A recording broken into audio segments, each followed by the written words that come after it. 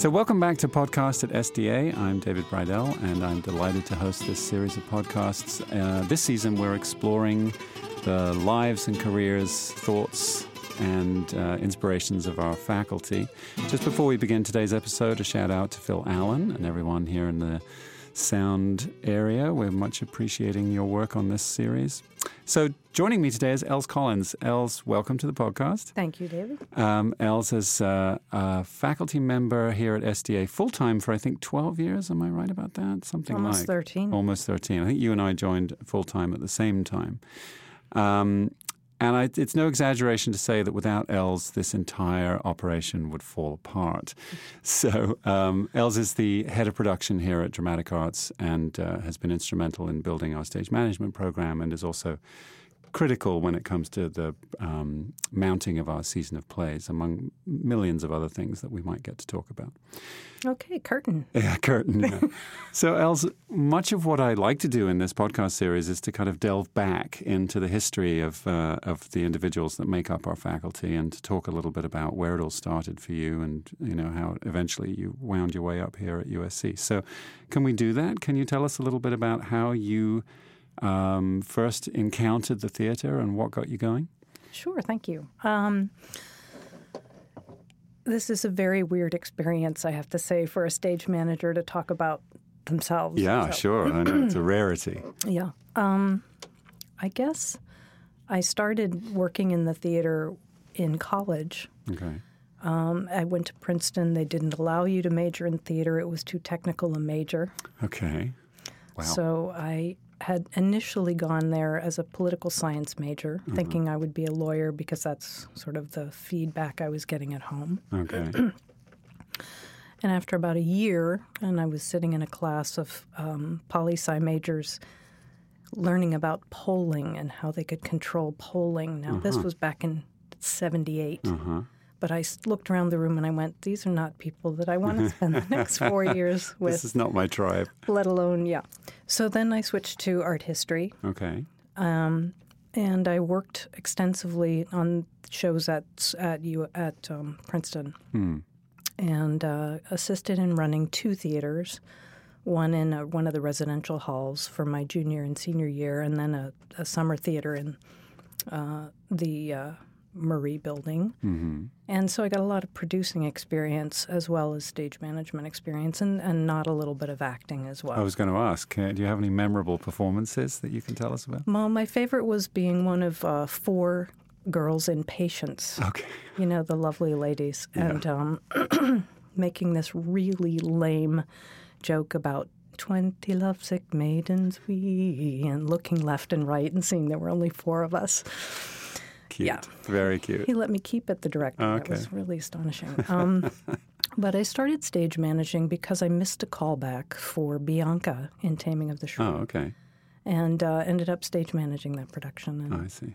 found that was my niche rather than being on stage. And at that time, were you kind of inventing what stage management was for yourself? Did you have any formal, overseer, mentor, or did you just have to kind of make it up? I think I've been inventing it all my life. Good answer. I mean, I knew that I could see what was needed in terms of structure and support for the actors. Right. And the director, and I really liked that role. I found it extremely comforting to be in the room, participating in the artistic process, and yet to be integral in making that happen, not as a performer. So it's something I've always loved about the work. So what happened after Princeton? Where did you go next? I went to live in Italy for a year. I was standing at the Coke machine at the Student Center, my spring of my senior year, which is, as most people know, is a very traumatic time. Of course, yeah. And one of my fellow graduate student came up behind me and asked me if I knew anybody who would want to go and live in Venice for 6 months and be an au pair for her 6-year-old daughter. Okay. And I was plunking my quarters in for my tab, and I went, yeah, that's me. So I had been studying Italian for several months, or years actually, at Princeton, and so I had a great year there. I stayed after she left and was a docent at the Peggy Guggenheim Museum. I was going to say, did you dive into museum culture in Italy? Yeah, it was pretty spectacular. I mean, it was really eye-opening. Yeah. So I had a wonderful time. And that follows the art history thread that you were talking about before.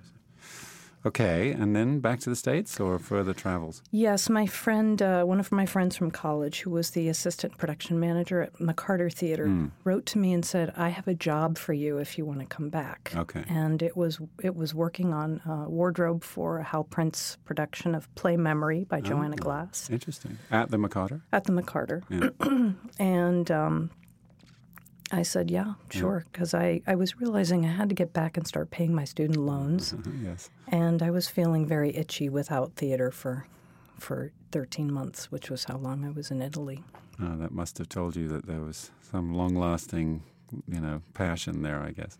So I came back, and I did do my stint as a dresser on that show. That's actually where I met Jimmy. Oh, no kidding. My husband. And then the show went to Philadelphia to play at the Annenberg Theater, and I went as the wardrobe supervisor there. And it was a very simple show to supervise. I had to iron about 6 men's shirts. And Jo Henderson, who played the mother in the play, the play is autobiographical by Joanna Glass, and it's about dealing with her father, who was a hopeless alcoholic. And so I was Jo Henderson's dresser, and she had these falsies that she wore, and she called them her play memories. Nice. But it was a really wonderful time. Great. And what followed? Some work as props person. Just moved to New York, eventually moved in with Jimmy, and began looking for work as a stage manager in New York and did a few shows there. We also we got married and then quickly moved to California, and that's when I really started pursuing stage management work. Were you in the union already at that point? No, I was not. And so I answered an ad in Backstage West and stage managed a little show in Beverly Hills at the Veterans building there, and met Susan Obrow, who Phil Allen knows as well. Okay. And Susan was at the time working as an assistant. She was directing this play, but then later took a job as Gordon Davidson's assistant and as a producer for him. Right. And so I proceeded to do a series of AIDS benefits, which she was producing with Phil, who you should interview, of course. Oh, of course I will. Yeah, okay. He's on my list. Good. And got a job as a PA at the Taper, and then had to go away from the Taper to get my card. Which I did on a little show in West Hollywood called Blame It on the Movies, which was a musical review that was directed by David Galligan, which went to the Jupiter Theater in Florida, and that's where I got my card. I see. But you were beginning a relationship with the Taper, obviously, around this time. When approximately was this? Oh, gosh. Sorry to date anything, but I'm just curious in terms of Gordon's the productions that I worked on as a PA were Rosa, the musical, and I worked on Lute and Entertaining Mr. Sloan. Right. So I would have to say that was probably in 87 or 88, something like that. Okay. Now, recently you introduced to me a film about the extraordinary visionary theater director Reza Abdo, who was Iranian-born but based in Los Angeles for much of his career. And I understand that you worked with him. I guess that was not long after the period that you're describing, right? Yeah, there was I worked on that show in 92. Okay. So between 87 and 92, I was working pretty much full-time at the Pasadena Playhouse. Ah, okay. I didn't know that. And, I worked there for about 4 years. Oh, I see. And then this, call from the blue to work with Reza came up. And that was an extraordinary experience. Can you describe anything about it that our listeners can somehow begin to comprehend? Well, Reza, the first thing that startled me was when I asked to read the script. He said there wasn't one. Right, okay. And that it was a movement-based piece, which was really an understatement. It was a piece so filled with rage and distress about the way our country was dealing with the AIDS epidemic. Mm-hmm. And was this produced at LATC? yes, Yeah. What was the name of the piece? Boogeyman. Boogeyman, right. And the set, which was by Timmy Nalsacker, was this sort of 9-cube, kind of like Hollywood squares Oh, sure. set up. Right. But each of the cubes had something special about it, like the tank that we hung the actor upside down from and dangled in the water, the shower, the mud room, the submarine room. It was an extraordinary, challenging piece. Yeah. Emotionally and physically, but the actors just were so committed. It was really quite inspiring. How long did it take to run technical rehearsals for a show like that with so many challenges in the scenography? Oh, boy. It's kind of a blur, but I would have to say we probably teched a week or two, maybe, Okay. the outside. Okay. Not that much longer than your average production. No, but there were, close to 400. I mean, it doesn't seem like a lot now, given the technological advances in the theater, but there were probably 400 light cues, 400 sound cues. Right, okay. And 50 video cues, maybe. Yeah. It was really fun to call. Yeah, I'll bet. You must have been very busy. It was great. And have you stayed basically Los Angeles-based since that time? Pretty much. I went on tour with Hal Holbrook, Okay. Death of a Salesman. Okay. And that was probably in 98, I think, something like that. And that was 6 weeks that I was on tour. And then, other than that, I've been pretty much in L.A. And if you look back on, I mean, we talked about Reza Abdoh there briefly, but if you look back on your career and all the people you've had the great opportunity to work with, are there productions that stick out as, as sort of lifelong memories for whatever reason? Certainly Boogeyman was, Yeah. Because that really challenged me in ways that I'd never been challenged as a theater artist, if I dare say. And the other ones were the time. There was about 3 or 4 years that we spent at the Doolittle Theater while the Amundsen was being renovated. Ah, okay. And several productions there. Art was really, really wonderful experience. And Jake's Women. Okay. So working with Alan Alda and that caliber of actor was really quite special. Yeah. Now, when did you first encounter USC? Was it 2006 or were you here as an adjunct or a visiting artist prior to that? No, I was given a heads up about the job by I knew Madeline had come, and of course I knew Madeline from the Taper. Yeah. And shortly after she came, I guess 2 years or so, Jonathan Lee, is who's a longtime friend, notified me that they were looking for a production manager, and I said, I don't know how to do that. And he said, oh, yeah, you do. Sure you do. And it's basically just stage management on steroids is what I discovered. Right. So it was great because at that point I was kind of fishing around for something more challenging than the one show kind of model. Yeah. My last show was The Royal Family at the Amundsen. Okay. Which had the challenge of having 5 dogs in addition to the amazing cast. Yeah. And even that was just sort of like, okay, next. Right. I mean, I loved working on the show, and Tom Moore was great to work with, and he was very, very challenging for me. Yeah.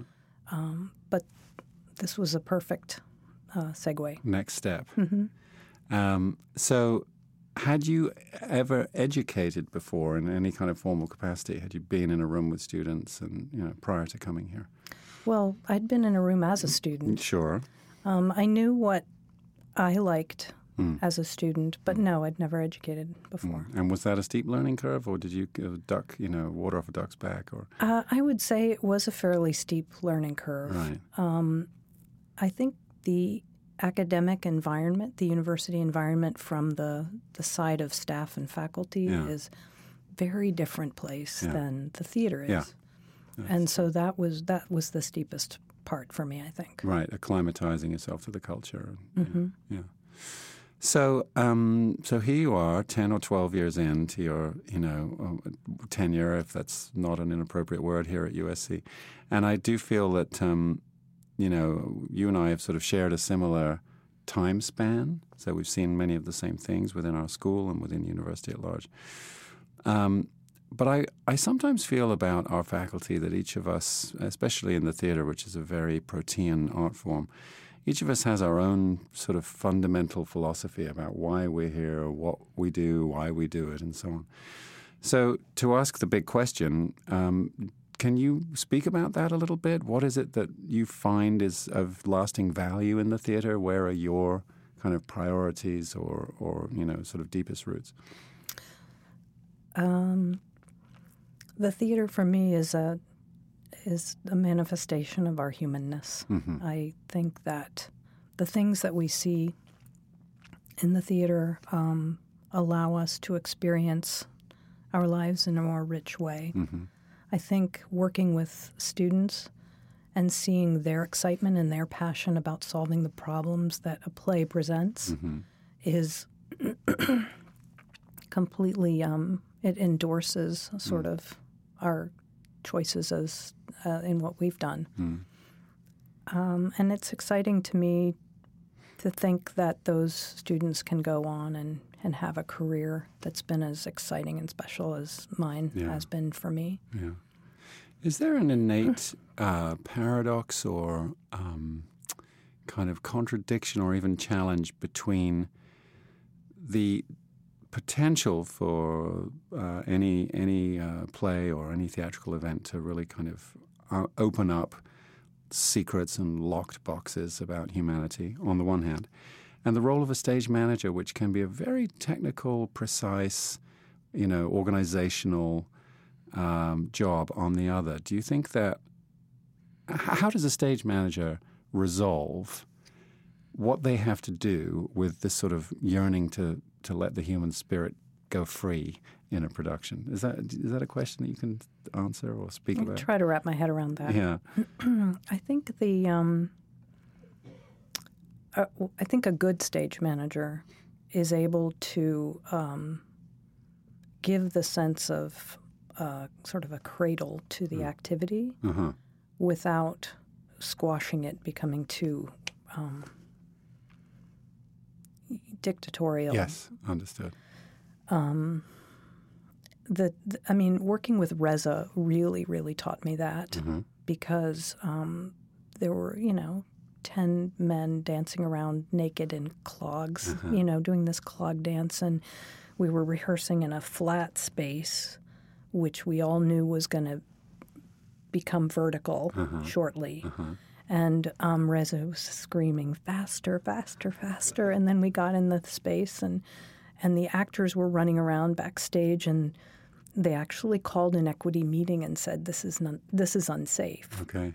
And we resolved those issues for them with the technical director at the theater. But the sense that there's complete mayhem that you have to sort of keep track of without getting in the way of. Right. It's great. Yeah. It's so exciting. Yeah, and that is the part that fascinates me, and I think about stage managers I've worked with, and there are those occasions when you feel the stage manager is imposing too much authority, and there's also those occasions when there's not enough. So it's a really subtle art form, actually, to be able to manage the people and their respective desires and impulses. Yeah, it's tricky. Yeah. Let's talk a little bit about the season of plays that we produce here at the School of Dramatic Arts, because it's pretty ambitious, to put it mildly. And you've become increasingly involved in the whole process of putting the season together. Can you tell me a little bit about that? What excites you about the seasons, year after year as we piece them together? What challenges you? And any of your sort of personal thoughts and feelings about our smorgasbord? of shows. It's interesting that you say that I've become more involved, because I don't feel like in the selection of the plays I am very involved. Sure. So my involvement is I look at the calendar, I recreate the calendar year after year, given the changes in where the plays fall in the calendar. And this year, for example, the biggest changes were that we added 2 reps in the fall. Right, that's right. Which has been a challenge. But it's always exciting for me. It's funny. I have like an internal clock that tells me, oh, now it's time for us to be all looking at next year's calendar. And actually, that clock is a little on the late side. The alarm has rung. Yes, the alarm has rung. So it's very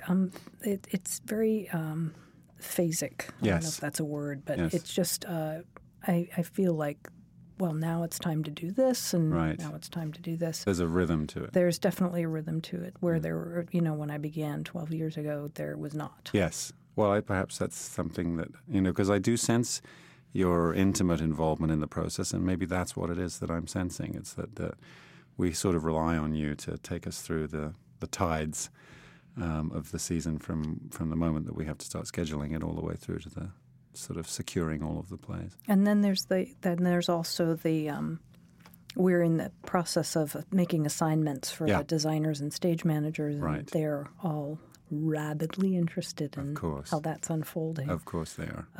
It's a bizarre process, because we don't know what the we do know what the spring plays are, and that's what we're working on right now. But it's always a challenge when you don't know what's coming ahead. Yeah, that's right. And I think in relative terms, if we were a professional theatre, we would have our season for the next year selected much earlier than we do as an academic theatre, because we really give ourselves maybe 3 months before, at best, before we launch into it from summer to fall. So.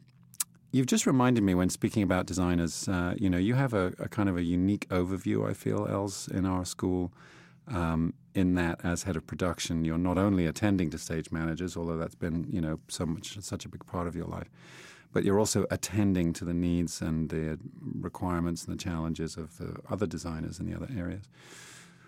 Can you talk a little bit about what kind of challenges you've seen students have to take on as designers related to our production season, and some sort of success stories? You can mention names or not, it doesn't matter, but when have you seen really, really clear signs of growth in our students?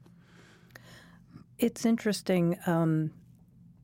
In professional theater, there's so much use of projections, and we don't at the moment. We've in the revised curriculum we have some projection courses, That's but right.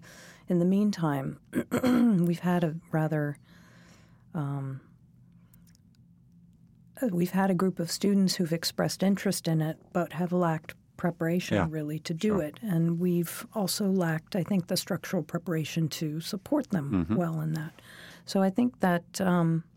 Some really successful work has been done by Simon Chow in projections, and that's been great. And I've seen students who've been faced with extreme assignments that they've embraced and have just knocked them out of the park. Mallory Gabbard and the new works last spring, she just really did a great job on those.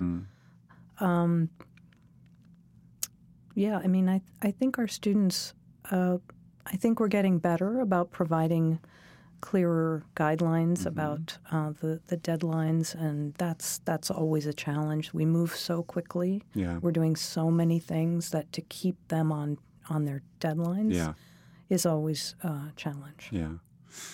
I wonder, do you personally have 1 or 2 favorite productions here in the school that you've seen over the 10 or 12 years that you've been here? What did we do last semester? I'll try to remember myself. Terrible. Right. I do, and if you gave me another 20 minutes to think about it, I could probably you come can up send with me an them. email and I'll quote them in the next podcast. Okay, there you go. Okay. So what about the the future of the school, what excites you the most? What terrifies you the most? What do you see ahead of us, and how much of your work in as head of production is going to be sort of integrated into your vision for the school? I'm very, very excited and pleased that Scott Ferris has joined us as the Alice M. Pollitt Professor of Stage Management. I think that is really going to support the learning of our stage managers in a very concrete way, and he's already proved himself invaluable to me and to the students as well. Great. I'm very excited about that. I would lie if I said I wasn't nervous about the rolling out of the musical theater program. I think that has obvious implications, both to production and also to budget. Mm-hmm. But I'm excited about the opportunity for our students to be able to participate in that. Absolutely. So I think that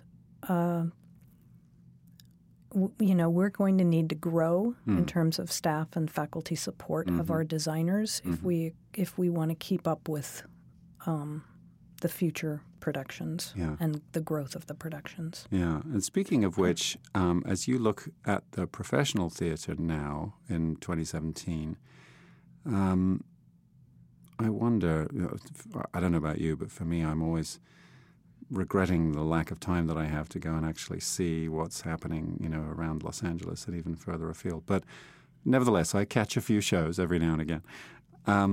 What do you see in terms of trends or technologies that are beginning to emerge in the professional theater that you think we should be paying close attention to in our future?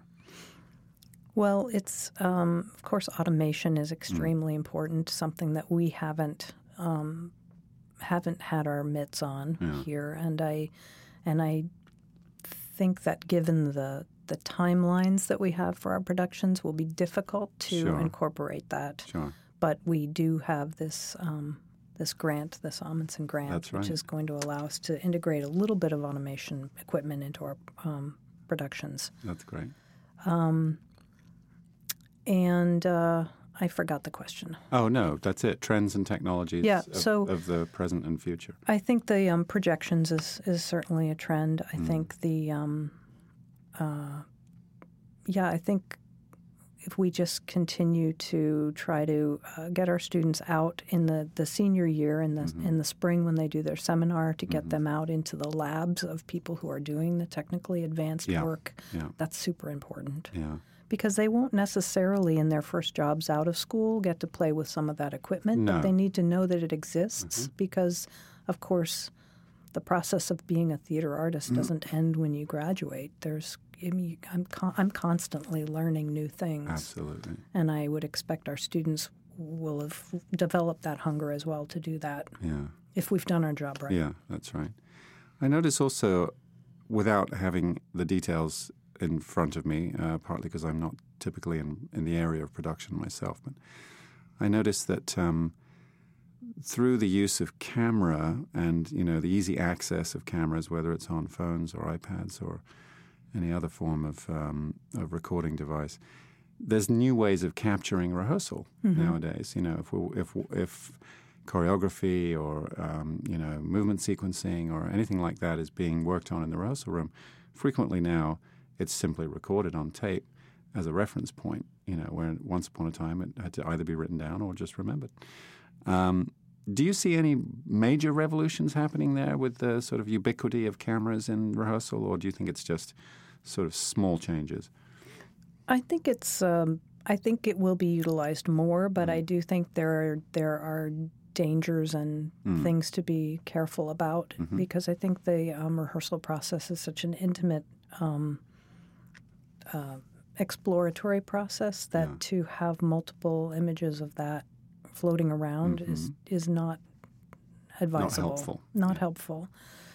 So I think that as a school, we probably need to develop what that protocol is more specifically so that whatever is taken is kept in a secure, password-protected place and then destroyed afterwards because we don't want it sitting around. Yeah, understood. Yes, I think for the purposes of a production team who are sort of developing the aesthetic of any given show, I see a great deal of value. For uses on social media, I'm much more skeptical. Yeah, exactly.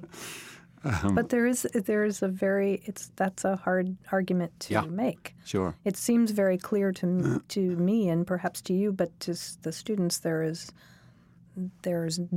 no membrane between what is appropriate to share and what isn't inappropriate to share. And I will say that just to sort of counter my own natural feelings, that I've seen many very successful examples of rehearsal footage shared with the intention of building anticipation and excitement about a forthcoming production, which has actually been kind of exciting. And the whole idea, that social media has allowed or promoted that we can be involved in the process that the artists are building around them. I don't know. It's interesting. There has to be a degree of curating, a very specific curating. But I wouldn't say I'm completely against the idea of sharing, developing material. But boy, that's something that's very difficult to quantify. It is. We've tried, right? Yes. And we have some policies, but I think we probably need more. Great, Els. Well, thank you very much for joining us. I guess I would like to just finish with one last question, if it's not a doozy.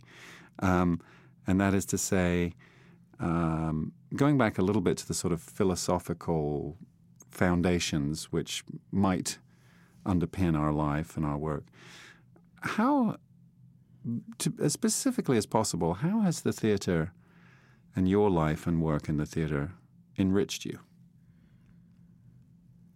Well, it's just a constant reminder of the depth and capacity of human beings to express themselves. I had the privilege of working on the Gospel at Colonus a couple years ago with Ren Brown at the Ebony Repertory Theater, and watching Roger Robinson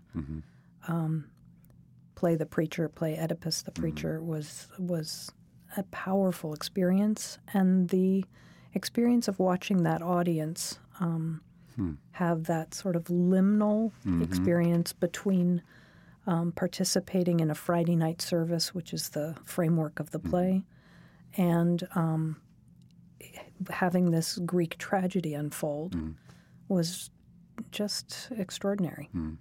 And I just feel blessed to be a witness to so many things like that in my career. And, even in the productions that we do with the students here, where you see the growth of an actor or you see the growth of a designer over time, it's very moving to me. Well, long may it last. Yes, thank you.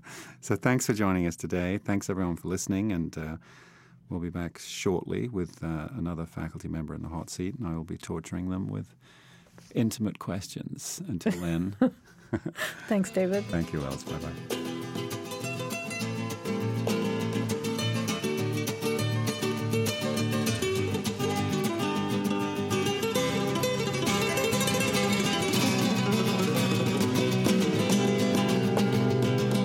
Podcast at SDA is a production of the USC School of Dramatic Arts. Your host is the Dean of the School of Dramatic Arts, David Brydell. Podcast at SDA is recorded, edited, and mixed by the students and faculty of the BFA Sound Design program. Join us in 2 weeks for our next episode of Podcast at SDA.